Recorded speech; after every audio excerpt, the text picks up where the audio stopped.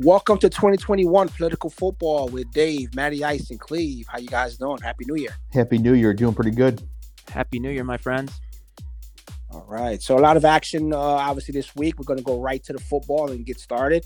Let's get it going. Yeah, so for the listeners, just so you know out there, we're going to review Week 17, which every team played, and we're also going to fully preview the first round of the playoffs. So this first stretch here, you're going to get a lot of me reviewing the games, and then we'll bring everybody in more so for the preview stuff.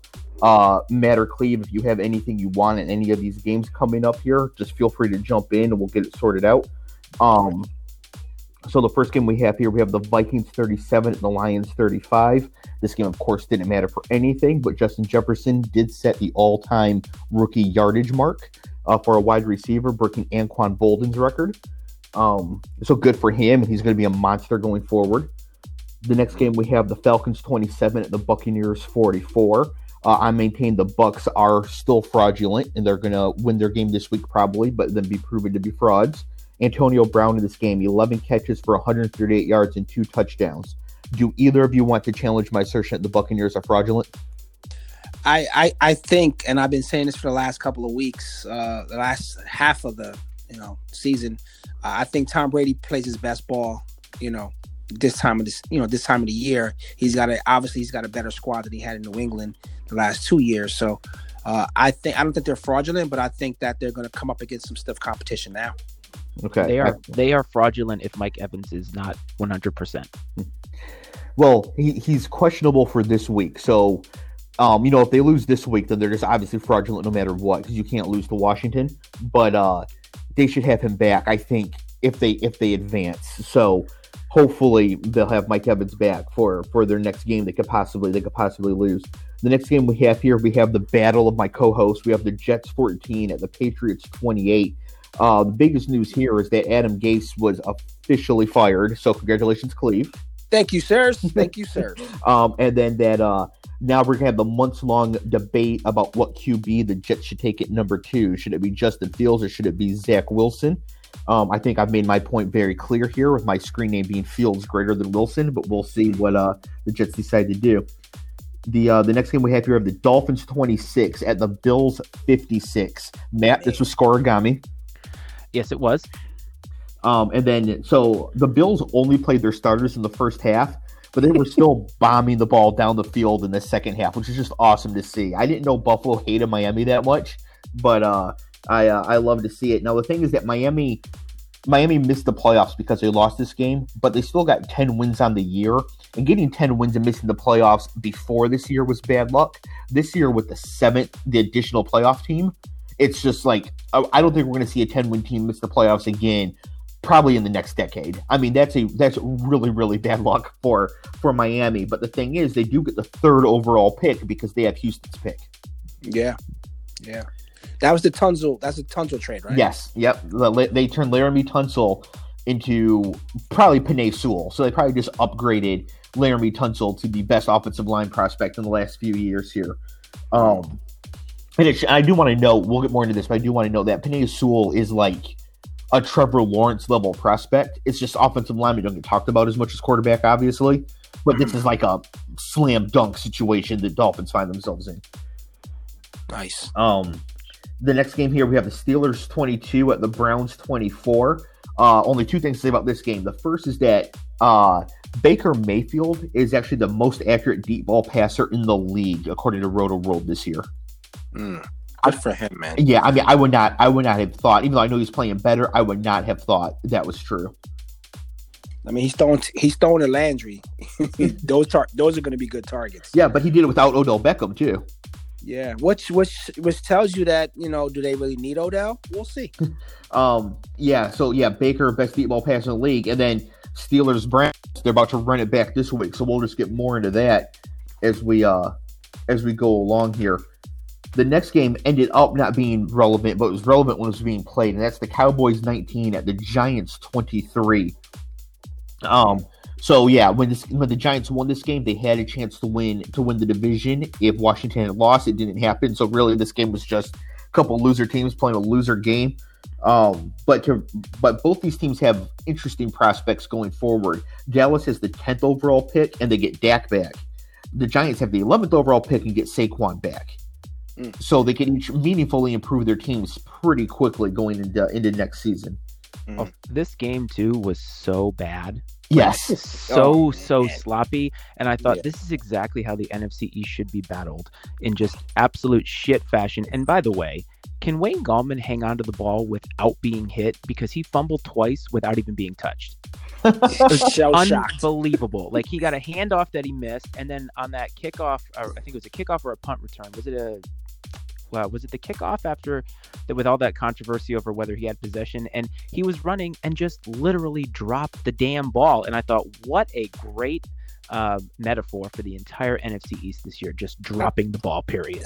I think they fucking practiced that, because Danny Dimes like trip up running, some ghost tripped them up. Like, they in the open field, they're like fucking fearless. I don't know.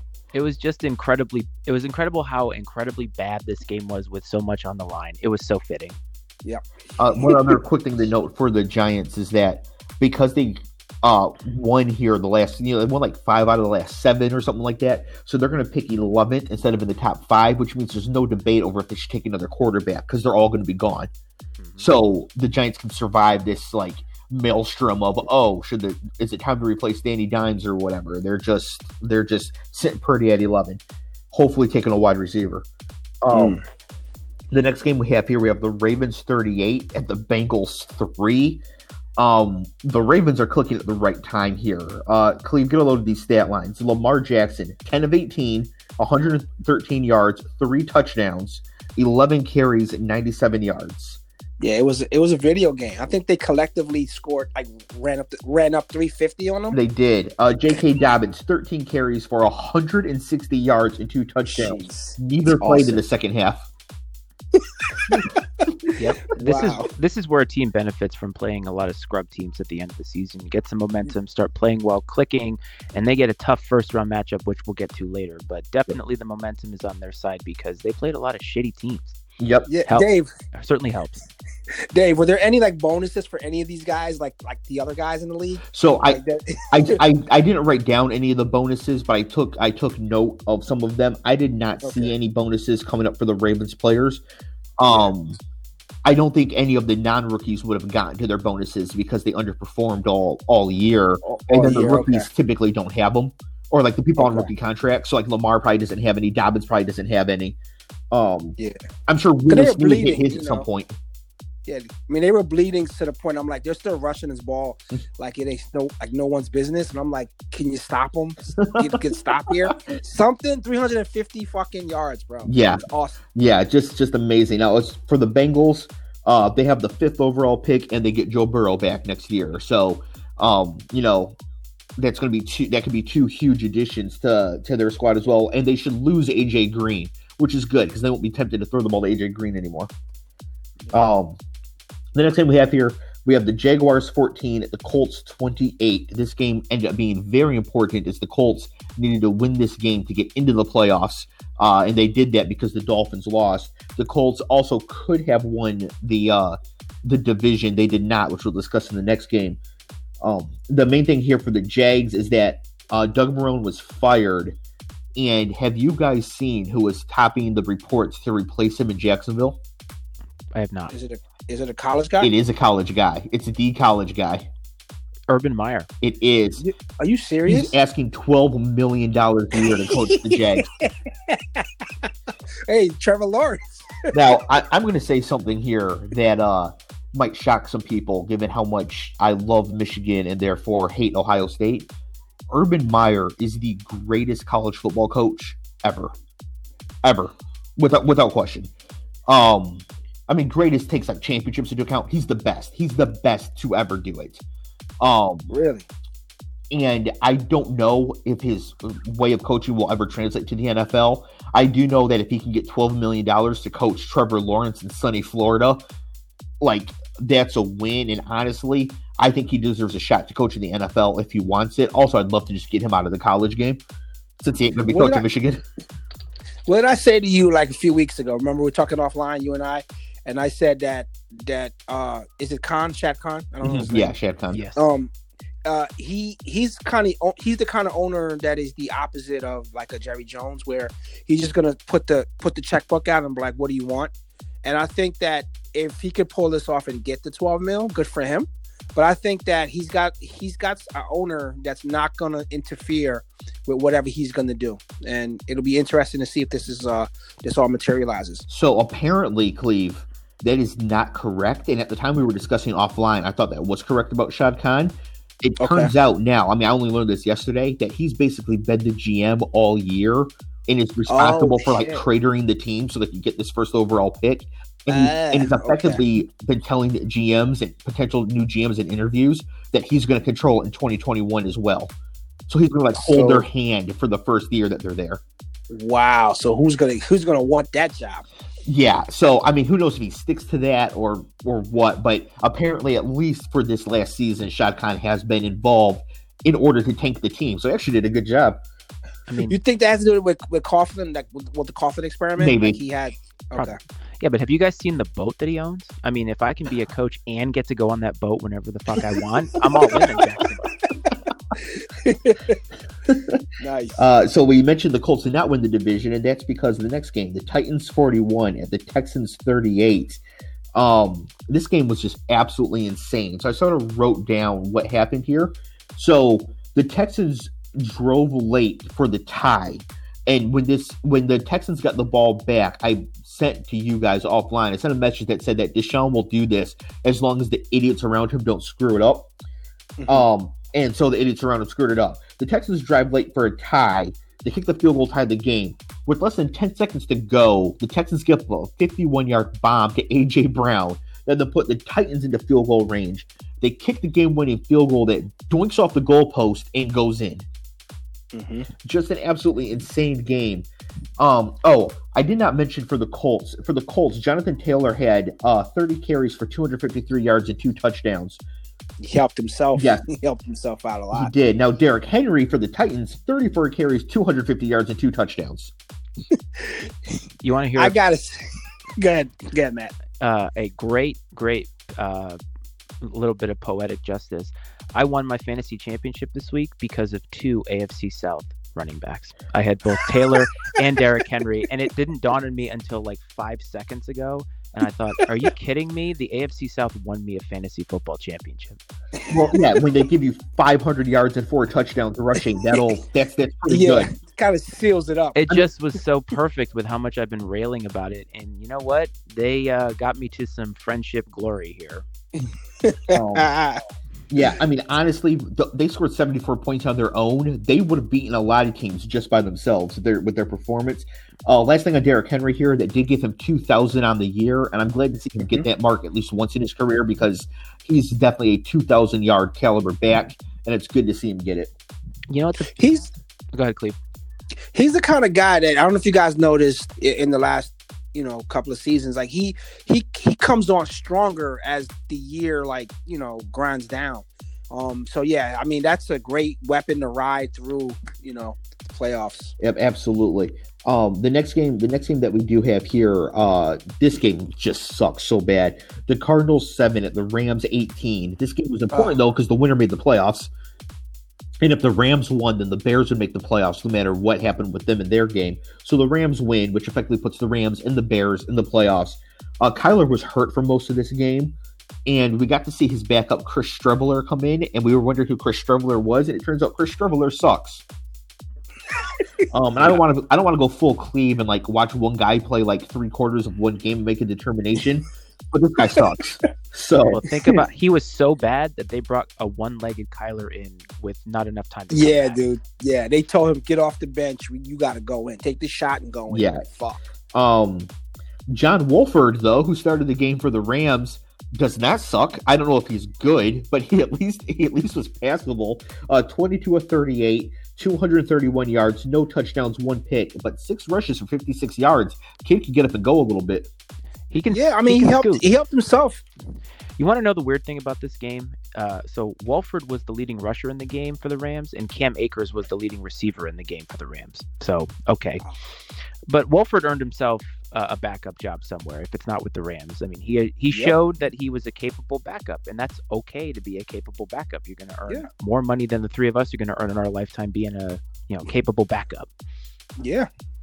Yeah, I mean, I agree. I think that Wolford really did himself a lot of favors in this game, and we'll talk more about it when it comes up. But he might have to start a playoff game here, so he might. Yeah, he's going to. And also, Kingsbury can't beat a quarterback who was in a 0-0 tie in college. Just going to put that out there. Jesus. Sorry, Cliff. I mean, yeah, the 0-0 tie Virginia Tech Wake Forest game is a legendary college football game. In the offseason, Cleve, but you just got to watch it on YouTube. Okay, it's one of the worst offenses to football ever. But also still somehow entertaining. It's like Con Air, but football. It was just so awful, but somehow still so good. Bad. Yeah, it really is. It's God, it's so bad. And we're talking to a Hokie here. It's just abysmal. It's pitiful. Jesus. The next game we have here, we have the Saints 33 at the Panthers 7. So this was really something because we had the Broncos have to play with no quarterbacks. We had the Browns play with no wide receivers. The Saints had to play with no running backs because Alvin Kamara tested positive. So the rest of the room became close contacts and couldn't play. So Cleve, my question for you is, who was the top rusher for the New Orleans Saints in this game? Wasn't it their wide receiver that played running back or something? It is. Do you know his name? No, it doesn't come to me. It is Ty Montgomery. Okay. 18 carries for 105 yards. Not got bad. a 100-yard rusher. Not bad. But this guy who was the leading wide receiver at Stanford for like 3 straight years. So that's good for them. Nothing else about this game really. The Saints locked up the number 2 seed by winning this game, which means they do get to host the Bears in the next round. The big thing for them is just their health. Will Michael Thomas be back for this game? Will Alvin Kamara be cleared to come back for this playoff game? As far as the Panthers go, they get the 8th overall pick, and they're getting Christian McCaffrey back. So they're in their prospects are looking a bit okay as well. I think, and I'm not, trying to put a hoax on this kid. I think that his, the myriad of injuries, may plague his career going forward. Because I think they were trying to get him back, but it was a meaningless season, so he should have just rested up. Yeah, I'm not so worried about that for him because they actually waited to bring him back an extra week after the high ankle sprain, and then he hurt his shoulder. So because it's not like a re-injury or anything like that. Shoulders can be repaired pretty easily. It's not like a knee or something like that. I think McCaffrey's going to be fine. I think it's just one of those things where it was just really bad luck. 99 times out of 100, he just finishes the year playing the last few weeks. So I'm not. Well, the reason I say that, Dave, sorry to cut you, is that it's just from the use fact. Like, they depend so much on him for a lot of the offense that they're gonna have to draft some receivers and get some help because he's pretty much 80% of the offense. So that was true coming into this year. But they have DJ Moore, Curtis Samuel, Robbie Anderson. They're probably going to upgrade at quarterback here in the offseason for Teddy Bridgewater. Mm-hmm. They have other offensive players they can use. The offense just rotates around Christian McCaffrey. So I think going forward, he's going to be more like a Dalvin Cook situation where he's the focal point of the offense, but he's certainly not the only thing the offense can do. And he doesn't have to get a million carries. So I think that situation is going to resolve itself. But you're right. He can't keep getting 400 carries a year because he's not Derrick Henry. Yeah. Yep. The next game here, the aforementioned Chicago Bears. We had the Green Bay Packers 35 at the Bears 16. Aaron Rodgers is the MVP. I don't know that he should be, but he's going to win the MVP. And then I have one interesting stat here on Aaron Rodgers. On play action passes this year's Cleve, how many interceptions has Aaron Rodgers thrown? 0. On play action passes this year, Cleve, how many touchdowns has Aaron Rodgers thrown? Probably to Adams 18. 21. Yeah, 21 touchdowns, 0 picks on play action passes this year for Aaron Rodgers. So, is that any good? Yeah, I think that's pretty damn good. And then we have the Bears backing into the playoffs, and I've started to see some talk about, do they keep Trubisky? I told you. But he fits the culture. I have something to say about the Saints and Bears a little bit later, and I'm going to use a great 80s reference. So just stay tuned for that. Oh, the 80s. Yep. Cleve, don't start singing When We Were Young by the Killers, please. No, if I were going to make a reference for Cleve, it'd at least be the 50s. Oh God, you guys are fucking horrible. Mr. Sandman. Going to sock hop, huh? Fucking right. Fuck you guys. We'll have a pop from the soda jerk and everything like that. Easy. Hey, Cleve, after the pod, you want to go down and get a malted? Now, if we're talking 40s, I'm in Fuck with you you guys. So the next game we have here, which I want to think of like an old person way to translate this. Oh, I did. Okay. We have the Chargers 38 and Cleve's childhood best friend Chad Henne and the Chiefs 21. Oh my God. So the Chargers win this game, and it's actually their fourth win in a row, and they still fired Anthony Lynn, which was the correct thing to do. I did not realize they had put 4 games in a row, though. I didn't realize that either. Wow. Yeah, so Anthony Lynn gets fired. So Cleve, during his tenure at the Chargers, Anthony Lynn had 32 losses. How many wins did he have? 17. 34. 30. Yeah, No he had way. 12-4, I think, 2 years ago. Yep, he had a winning record. Oh, the Melvin Gordon era. Yep. Okay. So he had a winning record. They fired him anyways, which is still the correct thing to do. The Chargers' job here is, in my opinion, the best job on the market. You can make an argument for Jacksonville, but the Chargers' roster is stacked. They already have the quarterback. They have Keenan Allen, Mike Williams, Austin Eckler, Derwin James, Joey Bosa, Melvin Ingram, and the 13th overall pick, and $30 million in cap space. Yeah, I think that's probably the number one. And you get job. to in LA. And it's in Cali. Yeah. I was like, yeah, it's in Cali. Brand new stadium and facilities. I mean, it's very, very attractive. Certainly more attractive than the New York Football Jets. Yeah, absolutely. Yes, but not by as much as you think. The Jets. No, the I know Jets that. are very attractive as well. Jets. It's No, the they are. Lions I'm concerned about. Yeah, I saw that they're interviewing Bevel. So, do you think they're actually going to just hire the guy that's been on the sidelines the whole year and not take a stab at somebody new?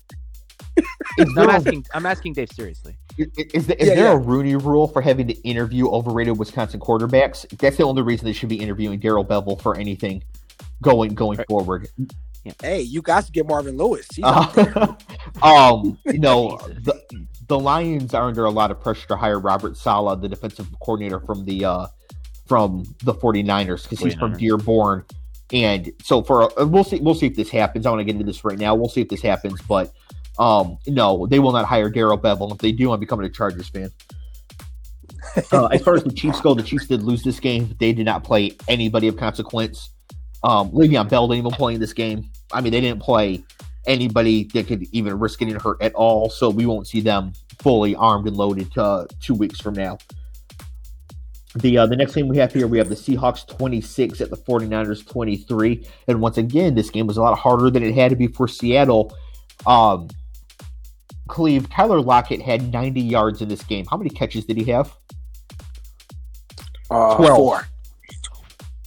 12 catches, 90 yards. Hey, Seattle, will you just throw the ball down the field, please? I'm glad they threw it.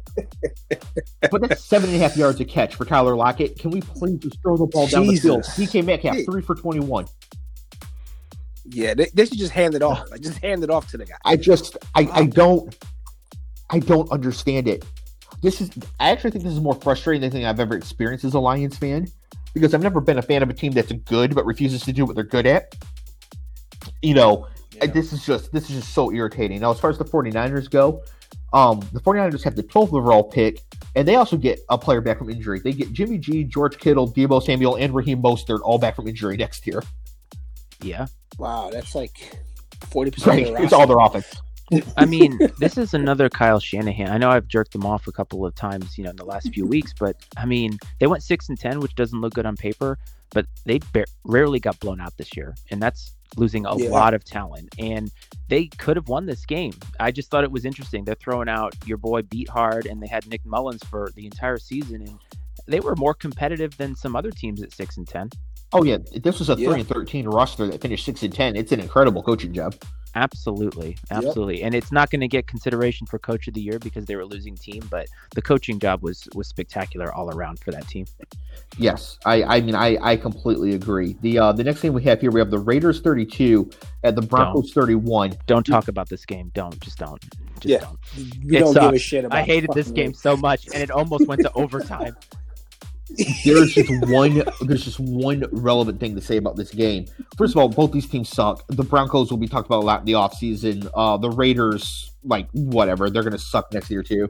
But as far as it goes for fantasy, so Jerry Jeudy has been looking great all year. He's 5th overall in the entire league in air yards, but they're coming from Drew Lock, so like he can't catch the balls because they suck, right? They're terrible throws. But he's going to the next season. I was like, this kid's going to be so underrated in fantasy drafts. I'm going to be able to get him, huge savings in value and make so much money on Jerry Jeudy. And then his very last catch of the year, he catches this like 20-yard slant and just houses it like Odell Beckham for a 92-yard touchdown.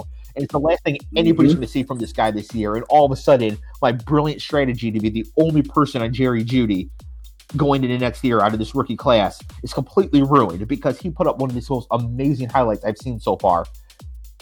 So yeah, Jerry Jeudy just as legit as the rest of this class, and I was happy to see him do it. Like for him, very angry to see him do it in the last game of this season instead of the first game of next season. Not that you guys may have the answer to this, but is there out for the Raiders, Mark Davis and Gruden, or is he locked for the 10 years? I mean, I'm sure there's a buyout of some amount, but I don't think that they're going to view the coach as the problem. I think they're going to view the quarterback as the problem. Yeah. Oh yeah. Well, they're going to jettison Carr out of there like the first thing. So I mean, Gruden. That's not Gruden's guy. We know that. But it's like, I mean, I don't know. I think Matt said this a while ago. Gruden coaches. I think the game has passed Gruden by because he spent so much time in the booth, and he inherited 2 great teams back in the day. So I don't know.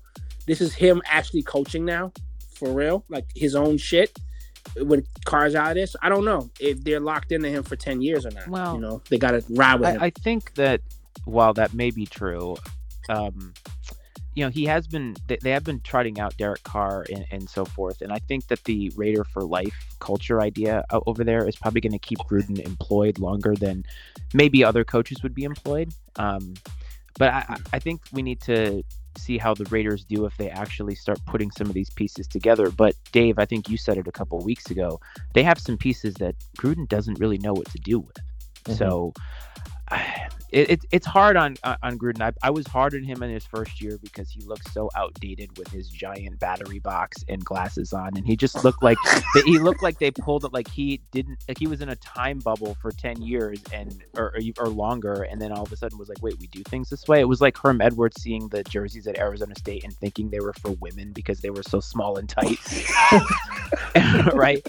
So I don't know about the Raiders. I just think Gruden is going to stick around longer than maybe you think, Cleve, because I think that the Raider culture is going to dictate that. Like, I mean, if Mark Davis is willing to stick with that hair for his entire life, he's probably going to stick with Gruden, who doesn't have much better hair. Yeah, it's crazy. My brother's a Raiders fan, so he listens, and Raiders. I don't think that the Raiders are going to be anywhere near a point to think that the coach is the problem, and it's possible that the coach isn't the problem. The problem is just their division. They could just be, because next year they're going to be up against the Chiefs still. They're going to be up against the Chargers with a better coach. They're going to be up against the Broncos, who literally only need a quarterback. Right? I mean, if you put Derek Carr on the Broncos, they're better than the Raiders. So, yeah. I think that's what their issue is going to be. And he might actually be fired after next season just because they could easily finish 3-13, 4-12 with a 6-10, 7-9 roster, like the opposite of the Shanahan. And the fans demand it, but I don't have much hope for the Raiders going forward. The next thing we have here, we have the Washington Football Team 20 and the Philadelphia Eagles 14, meaning that the Washington Football Team, who won the Thanksgiving Day game with Dallas, wins the division. Matt, I'll let you walk into this. Okay, so all the talk of the town, we're talking, Washington and Philadelphia here. Okay, 2 teams that most of the season have been fairly irrelevant because of the division that they play in. So I wake up Monday and everybody's up in arms about the Eagles apparently not trying, and the whole story is about how they disgraced the game and so forth. And I just have thought about it for the last day and a half, and I think I've gotten more and more pissed off with that narrative. First of all, I'm talking directly to you, Dan Orlovsky. I don't give a shit what you think about the integrity of the game, okay? Because you have earned nothing and no merit to tell me what the integrity of the game is. So we'll get that out of the way. But honestly, if I'm going back to a more serious note, I don't know what people feel like the Eagles owed anybody here. Now, hold on. So you can make an argument that the idea of pulling Hurts at that point in the game was weird. In a vacuum, you can say that. But as far as like this whole, well, they need to play for the integrity of the game, and the Giants were hoping for them to play harder because they could win the division. I don't care. I don't care. Because if you really wanted a shot at the division, there's two things. One, you should have had more than 6 wins. And two, you shouldn't have put your season on a 4-win team. Period. And this Joe Judge bullshit about we would never do that. Yes, you would. Because you were a Patriot for the longest time, and the Patriots pulled their players so many times in games that could have actually done something for another team, but they selfishly did it for themselves. So that's me. That's my rant. And I really don't care. I really don't care. Doug Peterson, you can look at him and say, should he be, should they reevaluate him as a coach based off the whole season and a lot of other things? Fine, right? Look at that move and say that it's weird. Fine. But this idea that they have to do it for the Giants, screw that. They're division rivals. Yeah, that's exactly my take, is that like you're asking for a fucking favor, like really? And then Ron Rivera is feeling apologetic or non-apologetic about their fucking win. I'm like, bro, it is what it is. The division is shit. And to Matt's point, win more than fucking 6 games. I'm waiting to talk to the Giants fan tomorrow that I have to train. I'm waiting. I wish it would have been yesterday so I can have fodder for the show, but it is what it is, though. So yeah, put the fucking hats away. You're not division winners. If Dan Orlovsky, when he was a quarterback for the Lions, if he was purposefully trying to throw the games or trying his best, I don't think anybody could tell the difference. And somehow he's worse at television. So no, I don't know. I don't care anything what Dan Orlovsky has to say. That guy literally sucks at everything. He even if you look at him, and I don't like to do like ad hominem attacks a lot, like he should be so much more handsome than he is. But like he's even ugly with that jawline. Like how does that happen? Like this guy just sucks. He can't do anything. Like he's just awful. Like he's the type of guy who like goes to back out of the garage, but puts it in drive instead and just drives into the garage. Like he's a moron. Like this guy cannot figure out anything in his life at all. I don't care at all what he has to say, and I'm not surprised. I don't actually think I've agreed with a single thing he's had to say ever. I certainly didn't agree when he ran out of the back of the end zone in a downfield pass play. Yeah. I mean, I've heard of an intentional safety. I've never heard of an unintentional safety. I was actually going to say he probably drove out of the garage because he thought it was the back of the end zone. Yeah, I mean, Dan Orlovsky just sucks, and this sort of question right here really does show the difference between the mouth breathers and people actually can think through things critically. And I'm glad to say that you guys are both on the think through things critically side, because the goal of being a team of the NFL is to win the Super Bowl. And yes, I said and that. It's not necessarily, and it's not necessarily to win the next Super Bowl, because, like, for example, the Super Bowl in 2021 is coming up right now. The teams that aren't in the playoffs can't win. We already know that. But Khalid, let me ask you a question: can the Jets win the Super Bowl in 2022? I'm serious question. Could they do it? I mean, yeah. I mean, everyone has zero when it's 0-0. Everyone, to me, has a legitimate shot until we kind of see. So the answer is no. They can't. And neither can the Lions. So because of that, the Lions and the Jets should be already formulating strategies as a franchise to be targeting winning the 2023, the 2024, the 2025 Super Bowl. Yeah. If they try to do everything they can to win next year's Super Bowl, they're going to fail because they're not close enough to do it yet. The Eagles made the decision they made to take their best quarterback out of the game for the same reason the Jaguars made it 2 weeks ago. They want to try to lock up their best possible position for improving their team going forward. And somebody made a great point on Twitter where they said that when the Bears traded up for Mitch Trubisky,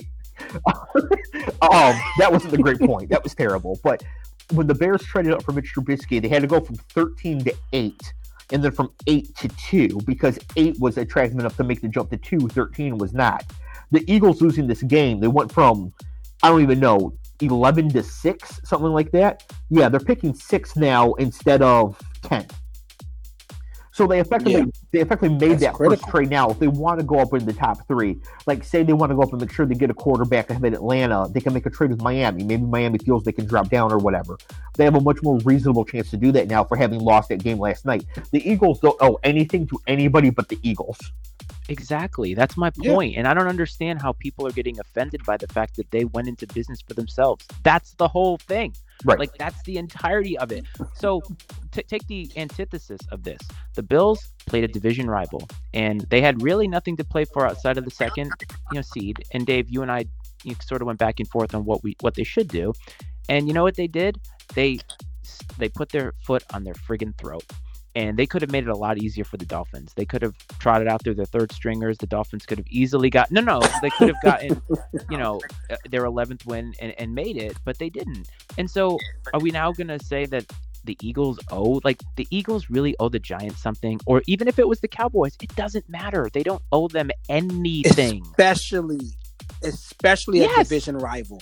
That's the part that people are missing in this whole thing. I'm like, so you're just gonna you're gonna watch someone else get a shot. And but okay. Oh, go ahead, man. Sorry. No, I was gonna say, but also being division rivals and hating your division rivals is part of the integrity of the game, right? So if you can screw over your division rival by either winning or losing, and you do it, and it also is a good business decision, to Dave's point, to where they sit Jalen, and people say, well, they should have sat him at the beginning. Well, okay, fine. But you know what? It was like a preseason game. They basically started him for a while. They pulled him out, and he was mad because he wants to play. But at the end of the day, it's a meaningless game to the Eagles, and that's the only thing that matters. It doesn't matter what it means. And then also, by the way, these reporters who are coming at and asking Ron Rivera if he feels bad for winning that game because the Eagles tanked it, he should have just said, next question, we're on to the playoffs. I can't even believe he answered it because it's the stupidest question. Fuck off.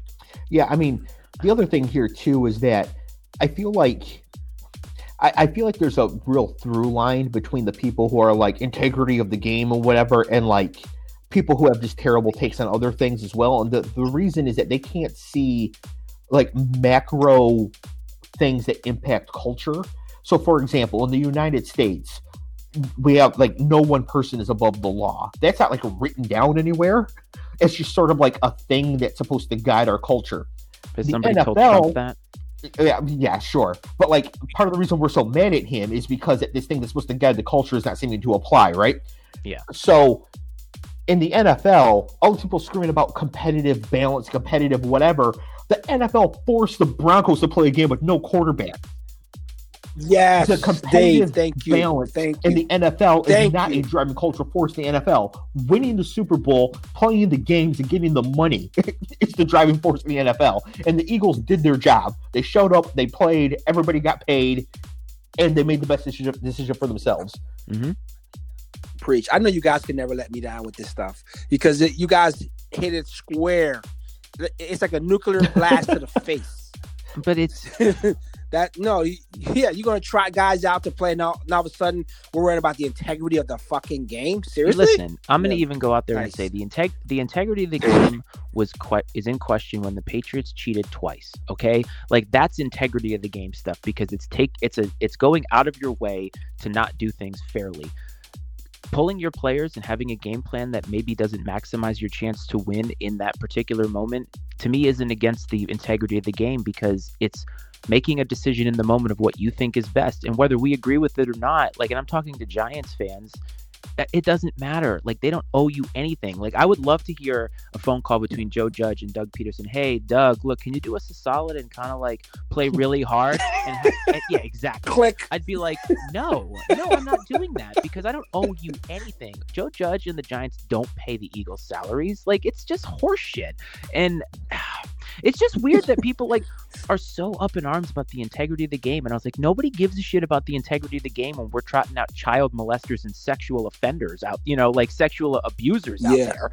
But like, well, with the integrity of the game means something because the ego should try hard. Fuck that. Things about this is that if you're gonna have a guy make a phone call to do you a solid, get Trump Corleone to do it. That's number one. Number two, Doug Peterson should have got on TV like the guy that debunked all like the election stuff, the fraud stuff. He should have had like a list of what you guys just ran off. Like, look at this, look at that, look at this, look at that. I'm exhausted right now. So, so the last thing is that you mentioned that phone call between Joe Judge and Doug Peterson. I could just see Joe Judge calling Doug Peterson, be like, listen, man, we just need to find 11 more points. Just 11 more points is all we need to find. Yes. And then the last thing I'll say here is that the Patriots got caught 33 times, not right. But my point is like those are actual integrity of the game missteps. Like that's what it really is, and I have no problem with that because it is what it is, right? Like I call it the way that I see it. But like, it's just this whole thing was just so stupid. It was so people could have opinions. What's the three? What's the three times, Dave? I only got two. Yeah, so it's Spygate the first time, like 15, 20 years ago or whatever. Then there's Tom Brady deflating the footballs. And then last year they were spying again. They're using their documentary, film crew to film the Bengals timeline. Yeah. Okay. So, about that one. 3 times. If I may say, one of my favorite things about Deflategate was that it got Bill Belichick to say something besides, on to whatever. And when he said, we're not talking about fine china here, I almost pissed my pants. That was like the most interesting thing that he said because I know a lot of people hate his press conferences. I get tickled by them, especially when a reporter asks a dumb question. Like my favorite one this year was after the first game when he's like, some reporter asked, and this is so stupid. Like I don't know why they ask him these questions. Oh, there's no fans, in the stands, and can you name a time in your career where you've ever had to experience something like this? And he's just like, practice, and I just lost it. Wow. So I will say that I'm very happy there that we can wrap up the Patriots talk for a while because the Patriots are not in the playoffs. That's correct. Actually, oh my God, no Patriots, no Lions, and no Jets, and no Giants. So we won't get to the playoff games here. So there are 3 games Saturday, 3 games Sunday because of the extra team making it in, which means Saturday and Sunday are each Thanksgiving slates. It's really nice here. So when we go through to do the preview here, I'm going to say the teams. I'm also going to give the lines for the game as well, so we get a sense of how these teams are thought of being compared to one another, because all the teams are good besides Washington and the Bears. So the first game that's going to, and we're going to go in order of the games that are going to be played. So the first game here, we have the 7-seed Colts at the 2-seed Bills on Saturday. The Bills are currently 6.5-point favorites. Cleve, what do you think about this game? I think the Bills are red hot right now. I think that they're red hot. I think that they're fired up and they're going to make a push. I mean, they came a long way and, they've got a lot to prove. So, Matt? I got the Bills. I think this is the worst possible matchup that the Colts could have asked for because right now the Colts are looking to, and we've talked about this a lot, they're looking to run the ball, slow the clock down, and cut down on Phillip Rivers' mistakes. And they're coming in to a team that is red hot, scoring a shit ton of points, and their defense has been on fire. So that's putting a lot of pressure on them. And if they can't run the ball, they're going to make it so that Phillip Rivers has to win the game for them. And I think to Cleve's point, if they do that, that defense is so red hot and so good right now that they're not going to be able to do it. I think this is the worst thing that they could have asked for. I think the other teams, the Ravens, are red hot too, but I think of all the other teams that are coming in, I think they would have fared better against every single one of them except the Buffalo Bills. Yeah, my point was actually going to be the exact inverse of that, but it's really saying the same thing, is that this is the best possible matchup the Bills could have gotten. Right. Besides maybe Miami again, which would have been impossible if they beat them. But yeah, I think that the Colts are good enough on defense to keep the Colts in the game and make this a full 4-quarter game. So I think the spread of 6.5 is actually really good, and I may even take the Colts with the points in that situation. But I don't see the Colts going into Buffalo, in this situation and being able to come up with a victory here. So I like Buffalo to win. So it sounds like all of us like Buffalo to win this game. Yes. Okay, excellent. The next game we have here is the 6-seed Rams, the 3-seed Seahawks. The Seahawks are currently favored by 4.5, but of course the big story here is Jared Goff might not play. And if Jared Goff doesn't play, I mean, John Wolford looked okay against Chris Streveler or whatever. I'm just not sure that John Wolford can beat Russell Wilson in the playoffs in Seattle. Cleve? Yeah, I feel the same way. I mean, not that Goff is going to, put up a greater fight, but if you don't have your star quarterback, and is it his throwing thumb? That's the one that got surgically done up. Or wow, so yes, so to try the guy out there that can't probably grip the ball we're probably not going to see Goff. Matt? So Seahawks all the way. I think the only thing that can beat the Seahawks, Goff or not, is themselves, because I think that their game plans the last few weeks have been spotty at best, and Dave said that every week. So they probably are good to get by here, but I think if they continue down this path where they're not playing to their strengths, they're going to get had somewhere along the way. Yeah, so I'm very much afraid of this game for Seattle if Goff plays. If Goff doesn't play, I don't think it matters too much. I just don't think Wolford's, good enough to get this done. But if Goff does play, this is the game that scares me for Seattle because the Rams aren't quite good enough to force Seattle to have to throw the ball. So Seattle, it sets up in a way that Seattle could really screw themselves over. Whereas I think if they had gotten matched up with Tampa Bay, then all of a sudden they're like, oh, we actually are going to have to throw this ball and get out here and get playing. So I actually think this game is more dangerous for the Seahawks, and some other games will be, just because I think that they can force themselves into the mistakes that Pete Carroll, for whatever reason, wants to make. But again, it does sound like all three of us think the Seahawks will win. Yes. Okay. Yeah. And then the final game on Saturday, we have the Tampa Bay Buccaneers at the Washington Football Team. So our local area gets to host the playoff game. Speaking of the competitive balance and fairness, now the odds have Tampa Bay as an 8.5-point road favorite in the playoffs. Cleve, what's your outlook on this game? I mean, they should. I mean, I don't even think Tom Brady is going to play. I mean, they should run out. They should run out there and just kill these guys. I mean, I just don't see the point of. I mean, Antonio Brown will probably have 500 yards. So yeah, it's just like you won your division. You got into the playoffs to take a shit. Matt? So here we go. The only thing that could be a difference in this game is if Washington can get pressure on Brady. And this isn't new news, but Brady doesn't play nearly as well when he's under constant pressure. And we've seen that a few times in the playoffs over the years, despite, all the winning that they've done. And to Cleve's point a few weeks ago, sometimes Tampa Bay comes out like they're not playing to their strengths and not letting Tom kind of do his thing.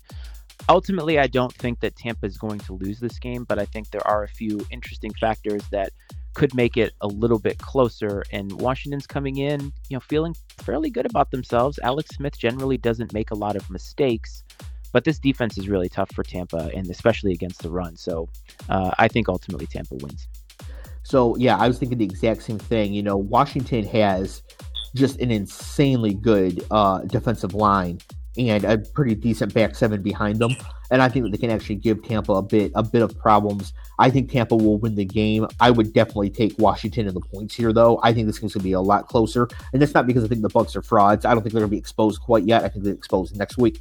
But if when we're doing the show next week, if we're talking about Washington beat Tampa, Chase Young has 3 sacks, right? I mean, that's how it happens, right? It's because they get one's a strip sack and there's a pick six in there. The other thing, and Matt, you're an expert on this, is that Tom Brady has lost his last 3 playoff games against the NFC East. That is absolutely correct. The only thing that would have made this a little bit better is if it was the Giants and the Giants beat him again as a 6-10 team here. But yeah, I mean, he sometimes.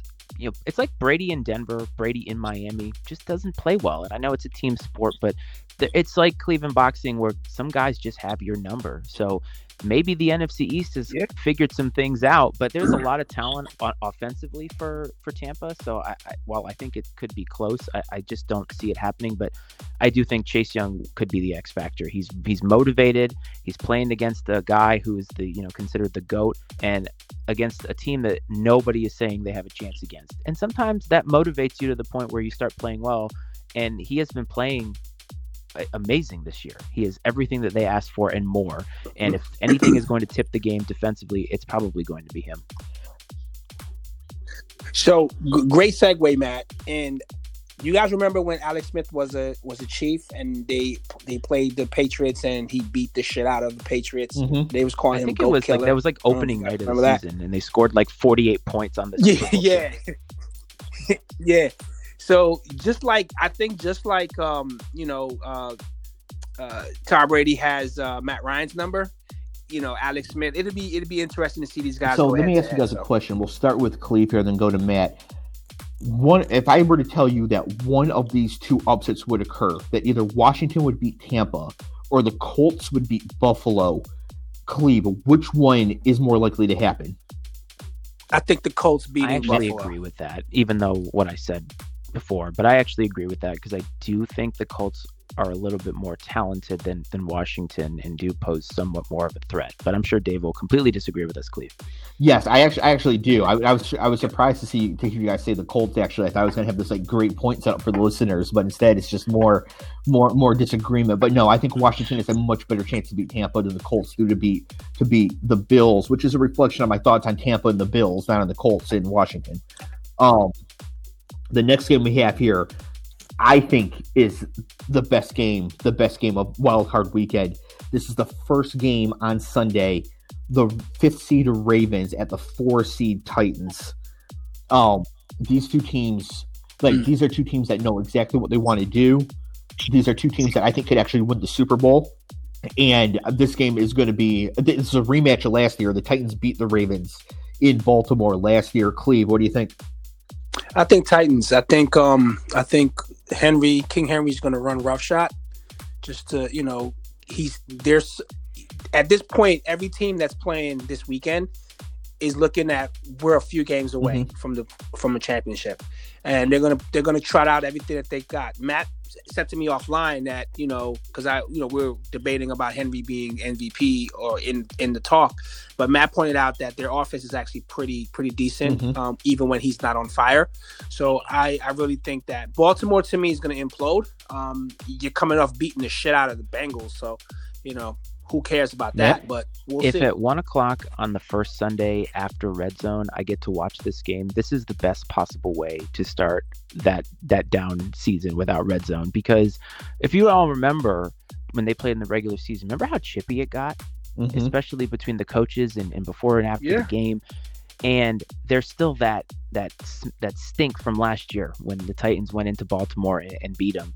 And this is the inverse of that, where you have the Ravens traveling to the Titans, who had that nail biter just to win their division and host this game. But I do think that the Titans, despite how hot the Ravens are, I think the Titans are built to do their thing, especially if they're able to get going and Henry is able to do his thing. And I think the other key to this too is Tannehill can't make a bunch of mistakes. Like if they're turning the ball over, they're not going to have a shot. But I do like Tennessee here, although I think it's going to be an extremely chippy game, an extremely entertaining game, and I think it's going to be a close game. So I didn't mention the Ravens are 3.5 point favorites. Does that change your guys' opinion? Because you both said it'd be close. Does the fact that the Ravens are favored by more than a field goal on the road, by the way, it's at Tennessee. The Ravens are favored by more than a field goal on the road. Does that change your thought at all about who you think would win? Yeah, that does change. So what is it that you think that the line makers are seeing that you guys did not see or fail to mention that would lead them to think that Baltimore should win by more than a field goal when you guys thought Tennessee would win? Cleve? Is what Matt said about if Tannehill makes a ton of mistakes, if they force him, if they keep the pressure up, if they blanket those receivers, I think it's the defense. Shot. I mean, the last two games we've seen from the Titans, they've given up 40 and 38, and they really struggled to really remain in the game. And Baltimore's coming in red hot, especially with Lamar being, with his legs, his arm, he's doing all the right things. And that Baltimore defense is pretty good. I don't know if they're top 5 or top 3, but I think if there's going to be a weakness for the Titans, it's probably going to be the defense, and that also plays into the Tannehill mistake thing, because if they get down early, they have to go away from Derrick Henry, and they're going to ask Tannehill to do something more than I think he's capable of. And I'm not saying that he's bad, but I don't think that that's their game plan, to have Ryan Tannehill throw 50 times to win the game. I think that's where they're going to run into trouble, is if they can't stop the Ravens from putting up points, especially early. I think they're going to get in trouble. So I was not shocked to see the spread. I actually think the Ravens are going to win this game. I mean, this is a game where the Titans could easily win. It's not like the Titans are not a good team or anything, but I think the Ravens win this game actually pretty handily. And by the fourth quarter of this game, we're all sort of bored, and the Ravens are just handling business, and that is because the Titans' defense is actually trash. Like, it's not even like kind of good or mediocre. It's bad, and the Ravens are just white hot, and the teams are very familiar with each other. And so I think the coaching matchup is actually a push, because both coaches are really good. And the Titans just have this glaring weakness. I mean, the Titans defense is by far the weakest unit out of the four of them. And I actually thought the Ravens might be favored by a little bit more than 3.5. I think the Ravens are actually going to just roll through this game. And that means that they're going to end up winning, 28-21, 28-24. But in the fourth quarter of this game, we'll be like, oh yeah, the Ravens have been the better team and they're in control. You know what I mean? Yep. So then the next game here, we have the second game on Sunday, the 7-seed Bears at the 2-seed Saints. The Saints are favored by 10.5. Now, Michael Thomas has not yet been cleared to play in this game as of recording on early Tuesday afternoon here. And Alvin Kamara has not been cleared to return after testing positive for COVID either. So I actually think that those are very important things. But let's presume both of those players are out. Cleve, do the Bears have a chance if the Saints don't have Thomas and Kamara? I don't see this. Here's the thing. I don't think Trubisky can get it done. He's looked good in the stretch, but I think when the lights are brightest and it's for all the marbles, I don't think that they're going to pull it out. The Bears defense, they're awake, but I think the Saints could put together a pretty good game plan to beat Mitchell Trubisky. I'm talking to you, Sean Payton, and you, Drew Brees, and the entirety of the New Orleans Saints. Sweep the leg. No mercy in this dojo. I don't want to see the Chicago Bears next weekend. I don't want to see them the weekend after, and I don't want to see Mitch Trubisky on Red Zone ever again. Sweep the leg. So that's awesome. I think that the Bears could win this game, and I actually don't think it's like I'm just snap taking the Bears plus 10.5 without question.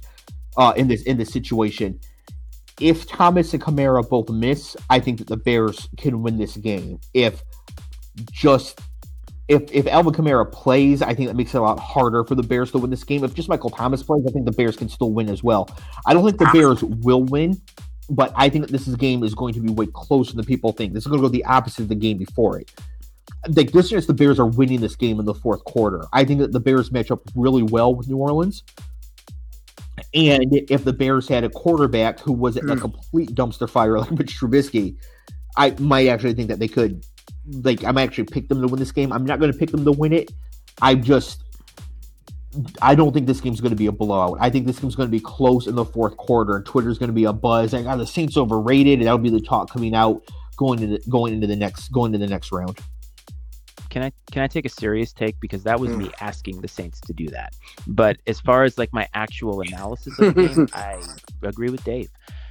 A lot of times in the playoffs, we end up talking about, these teams that have had a good season. But in so many years, the hot team coming in makes a huge difference. And much like the Ravens, the Bears are actually hot. And I don't even know how we're saying that because of the way their season has been. I think at one point, Dave, you asked Cleve what their record was when Nick Foles was quarterback. They were 5-1, and he thought they were 1-5. That's how weird they have looked this year. But they're hot. And Trubisky, outside of this latest game, and the Packers way overmatched. They're way overmatched for the Bears. But I agree. I mean, especially if Drew Brees doesn't have his two biggest weapons, the team overall is good. But I think that you're asking a lot of Drew Brees, especially with a team coming in that's hot with a defense that can get to the quarterback and make a 40-year-old Brees with, sore ribs probably still feel a little bit uncomfortable. And now he doesn't have safety blankets to throw to. I do think that your scenario of the Bears winning in the fourth quarter and then losing the game, preferably on if their kicker misses, would be pretty realistic. Yeah, so we're all picking the Saints to win, but it sounds like Matt and I will not be shocked if the Bears win. Cleve, you think the Bears just don't really stand much of a chance here? Nah, I think when the lights are brightest, fair enough. It would have been better. It would have been better had you made an old reference like, unless Walter Payton coming out of that tunnel, they ain't winning this game. Listen, George Halas isn't coaching this team.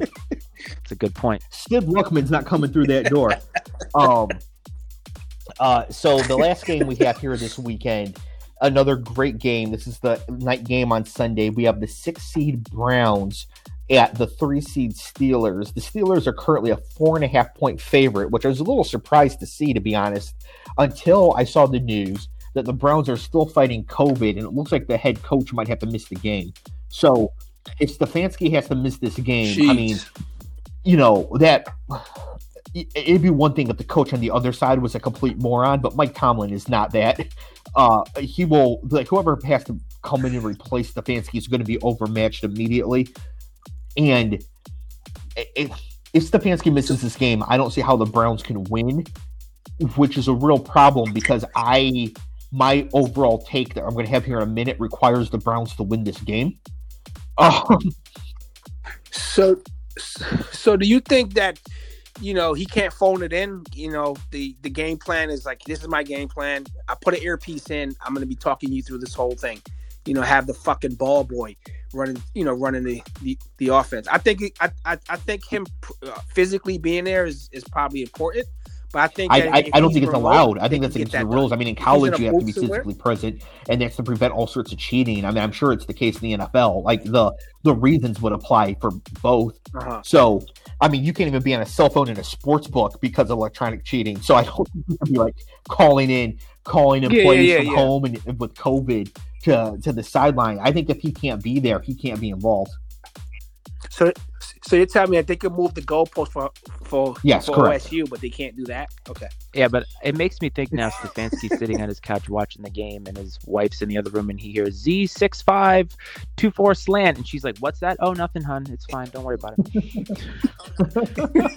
I thought you weren't working today. Yeah. So this happened in the Iron Bowl, which is Alabama versus Auburn. Saban tested positive and couldn't coach against Auburn, and he couldn't call in, so he's on his couch just screaming at the television while the game's going on. Alabama won by 35. And he's just losing his mind, like, "Don't call that play! What are you doing? This is a run!" So I think if they can't have their coach, I think the Steelers are actually going to roll in this one. So let's talk about this game though, as if Stefanski is present for the game. Cleve, what do you think about this game? Browns versus Steelers. They just played. The Browns just won, so it's an immediate rematch. What do you think about this game if Stefanski is able to coach? I think, honestly, it comes down to Pittsburgh's lack of running, and they're going to get killed. Because Ben's coming back, and as Matt said a few weeks ago, like, he's just dunking it, like he's not throwing downfield. So if he decides to pick this game to start air raiding it, whatever. But I think the fact that they can't get the ball moving on the ground to slow the game down for the Browns is going to be a nightmare for them. And I think Baker and them are red hot coming in trying to prove serious something. Question.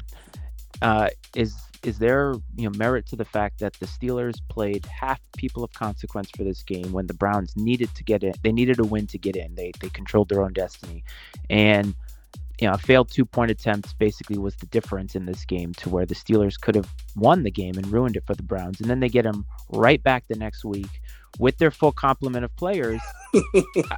I wonder if that has something to do with the line that you thought was a little bit bigger than it would be, Dave. Any thoughts? Yeah, I mean, I think the Steelers should be favored here, and and it's at home. I mean, so it's -4.5 to the Steelers in Pittsburgh. That means that if it was a neutral site game, it would be Steelers -1.5, which I think is reasonable. I mean, the Steelers have looked bad lately. They're like the inverse of the Ravens and the Bucks, but they still won 11 games and were crushing people for a lot of the season. So I think that the Steelers should be favored in this game. However, I don't think the Steelers are the better team in this. I cannot believe this is coming out of my mouth in the year of our Lord 2021. But I think the Browns are a better football team than the Pittsburgh Steelers. I agree, but I wonder if this isn't really their year. You know, even though they went 11-5, they had a great season, and they should have beaten the Jets. It should have been 12-4. But I agree, though. I think the Browns are better than them, but I wonder if the circumstances, the timing of all this is just going to be too much to overcome. And we talked about competitive balance due to COVID for the whole year, and it looks like the Browns are getting hit with it at the absolute worst time. Mm-hmm. Absolute worst time. And I think that's going to make a difference. And it is what it is. I mean, it's one thing to talk about the integrity of the game earlier, but this is, you know, as Dave, as you said, the league is sticking to their guns is what they're worried about. They're worried about the continued spread of the virus into the community, and they're not really worried about the competitive balance. And this is the playoffs, and hey, tough luck. Your head coach isn't going to be here, and if you lose, that's it. We're still getting down to what we are, and that's the way they've been the whole season. So I think that's really what it comes down to for me. They may be the better team, but I think the timing of this is just horrible for them. And it's only Tuesday. You know, we have at least 3 more days before, you know, they can go through like their final game plan and know who's in, who's really out, or who's going to be out. So I think that, you know, between now, I mean, in between our shows, we've had things develop over the weekend. And more people could test positive. We'll see come Friday. Absolutely. Yep. Okay, so now the next question, which I didn't mention in the outline, but I would hope you guys would both assume with this playoff starting, you would assume this is coming. And I'm going to go first here because I don't think you guys will be copying mine. The question is, who is going to represent each conference in the Super Bowl and who is going to win? So if you want to take a second to think about it while I go through mine here, this is it. This is our official political football prediction. And I think that the Super Bowl is going to be the Baltimore Ravens versus the Seattle Seahawks, with the Baltimore Ravens winning. This prediction requires, to make sense, the Browns to beat the Steelers so that the Ravens go to Buffalo and not to Kansas City.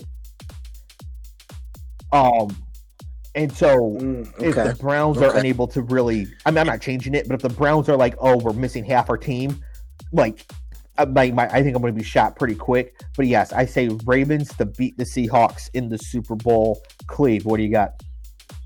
Chiefs Seahawks. So you agree with me with the Seahawks coming through to win the NFC. Now, is that because, like me, you think that most just realize they have to throw the ball a million times and that they're the best team?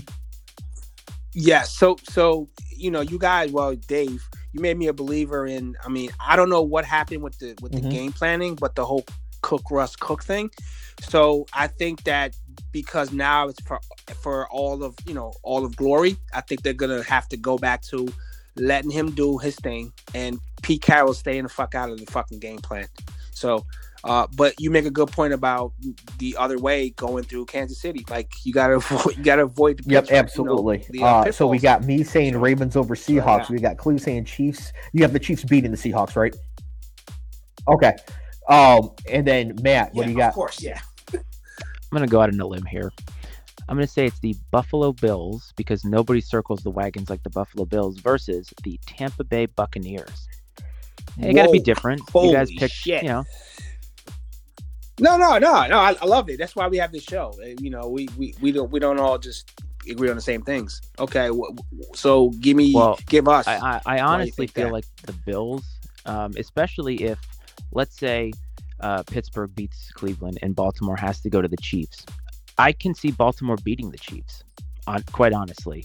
And I know that sounds ludicrous, but again, white hot teams, you know, sometimes come in and rue the day, and the Bills are that. So if the Bills don't have to play the Chiefs and they play the Ravens, I could see that totally going their way. I see the Bills looking really, really good, and also it's just different than just saying the Chiefs all the time. And Tampa, that one's a little crazy, basically because I'm looking at the NFC, and there's not a team that really strikes me as like, oh, I'm sorry, I forgot about Green Bay. I'm sorry. I'm looking at these 6 teams here. I should have actually said Green Bay, but anyway, I didn't. I said the Buccaneers. And I'm really giving Tom some props. You know, it would be interesting to see him play in a Super Bowl for another team, but I think if they can get by this game against Washington, and it's tough, you know, sometimes getting over that hump, you know, especially since the last time Tom played in the playoffs, the last throw that we saw him make in the playoffs was a pick 6 against my Tennessee Titans. You know, I could see them either being complete frauds losing this weekend, or getting over that hump this weekend and somehow screwing it to Dave and making the playoffs. I mean, making the Super Bowl. If Tom just makes the Super Bowl, they should just take the rule away that you got to wait 5 years. How fantastic would it be if Tom makes the Super Bowl and beats the Bills, so they get him out of the division finally, and he still screws them over? So now Belichick's fine. Belichick's fine. I'm pretty sure Belichick. I saw the meme when they said that the Wentz wants a trade, and they had the meme with Belichick and the binoculars from way up looking at the combine, and I'm like, oh god. So here's my question. That would totally never. Here's my question, Matt. So I've been on this. The Bucs are frauds, are going to be exposed as frauds for a long time, right? And I think that's the case. And I think the way the playoff is set up has really exposed this. So a couple questions, Matt. The Rams play at the Seahawks. Do you think the Rams will win? No, especially not if Goff plays. The Bears play at the Saints. Do you think the Bears will win? Exactly.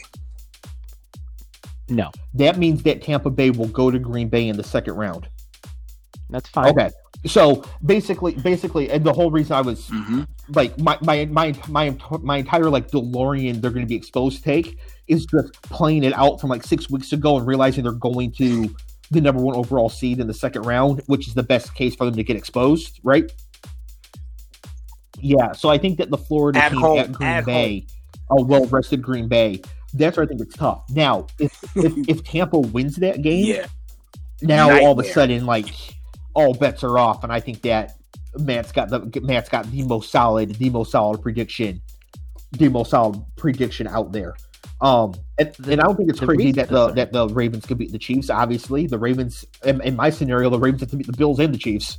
So the thing is about Green Bay, as great as Aaron Rodgers has been, there have been times, and I look at that Panthers game as an interesting one because they got exposed in the second half, and to a team that has a lot less talent, especially defensively, than say Tampa. So, yeah, and the other thing too about Tampa, and I know that a lot of their players haven't necessarily played in that kind of weather, but Tom has. So there is some experience there, and I know that they are. I mean, and I know what you've been saying a lot, Dave, but I'm looking at this field and I'm thinking to myself, if there's a team that could surprise everybody on this particular show and do it, it's probably that one. Just because if you're right, like if they win this game and they end up playing at Green Bay and then all of a sudden they win when we don't think they were. I mean, who gave the Titans a chance last year against the Ravens when the Ravens looked so good? Those things can happen. Good teams lose. It just happens. And if it does happen, then all of a sudden now it's like, oh, I think they could. I think they could make it. And so it almost seems to me where it's like if they get by this weekend and they get that win under their belt and they look good doing it, that gives them a lot of confidence. And hey, you never know. I mean, Tom, say what you want about him. He's a weirdo in his personal life. He does all that TB12 shit that I just find funny. He's associated with a doctor who's not a doctor. But you know, he wants to win, and he's a competitor. And even at 43, he's still looking better than a lot of these other quarterbacks that are going out there. So I think they have the talent to do it. I just think it comes down to sometimes in the playoffs, things just feel different for different people, and I can see that happening here. Okay, so we have I say the Ravens win, Cleve says the Chiefs win, and Matt, you say the Bills will beat the Bucs, right?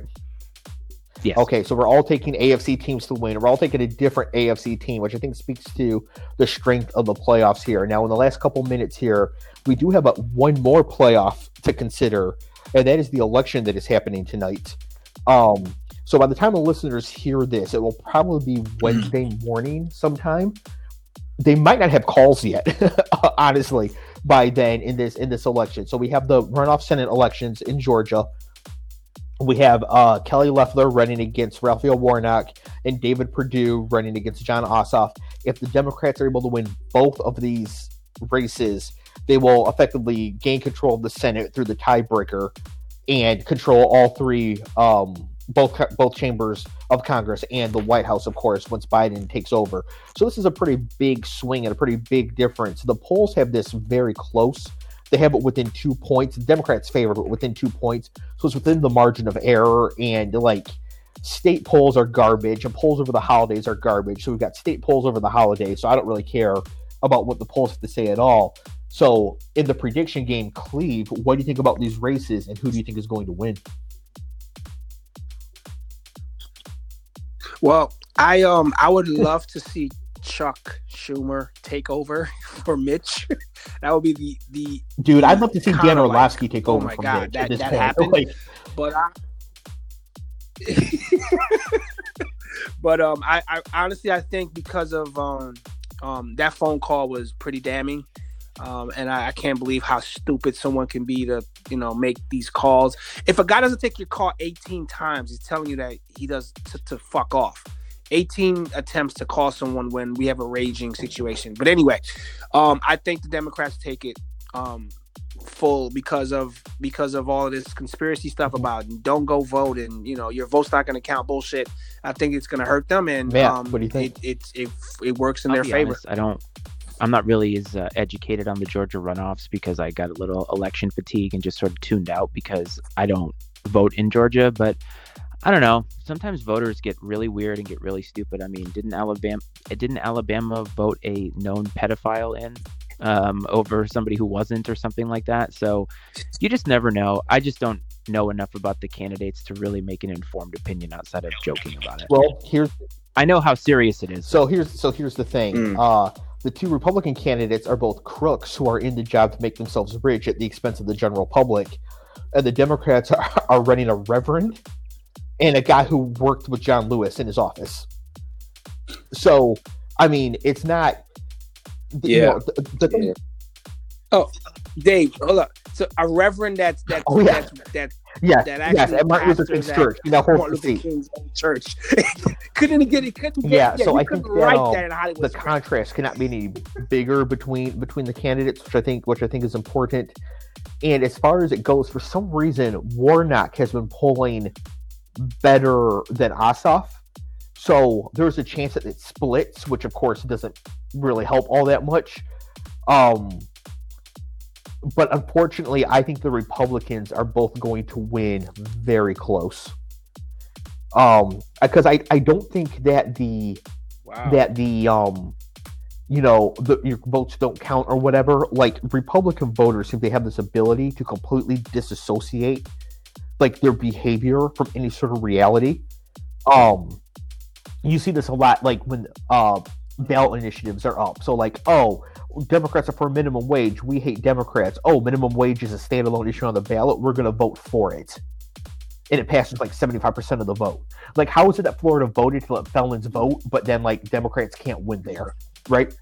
They have this ability to disassociate. So they could easily be like, oh, the election was fraudulent for Trump and it got stolen from him, but my vote still counts. I'm going to go vote. For those of us who think logically through things, we'd be like, well, why would I bother voting when Trump says it doesn't count and it doesn't matter? But you don't vote Republican and think logically in the first place. So I think I think that the Republicans are like just going to pull it out here, but we won't know for a couple days. That's my prediction. Yeah. All right. Well, we got a lot of football to watch this weekend. So Matt, everybody, I would assume, is familiar with The Rock at this point. So he around Christmas time, he does a lot of really cool stuff where he like buys his mom a car or a house or whatever because he's making $1 gajillion. But this year, he posted a video old guy from the 90s whose manager name was Harvey Whippleman. I don't know, whoever's a wrestling fan, you probably know that name. But I guess when The Rock was a young kid and his parents his mom got evicted when they lived in Hawaii, I guess he was sent to live with this guy in Alabama or something like that.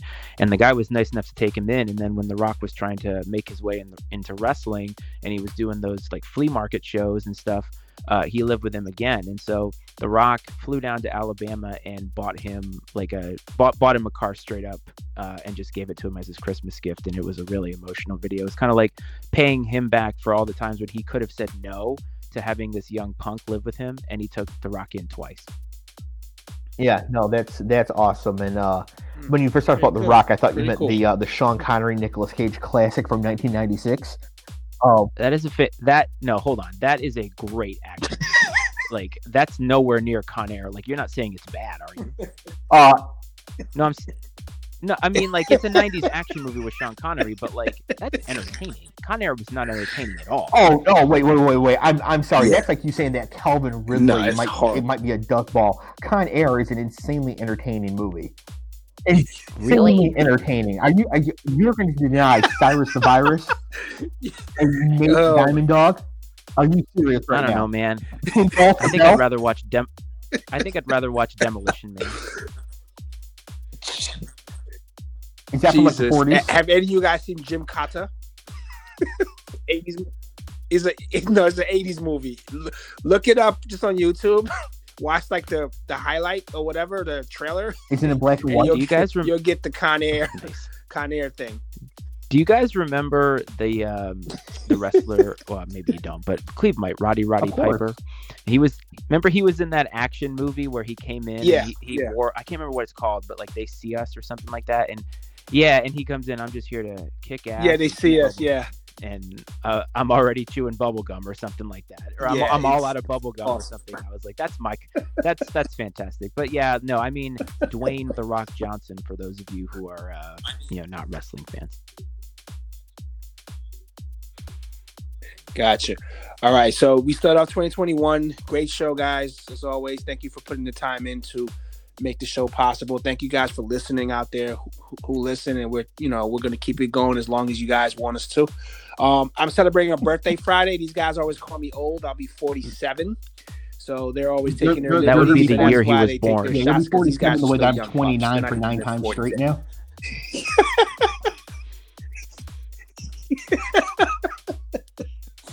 So we got our thing going. Put down the bunny. Any parting stuff, Dave? What do you got? Sweep the leg. Great. Matt? Sweep the leg. All right. And go Browns. Bye. Great show. All right, guys. Later.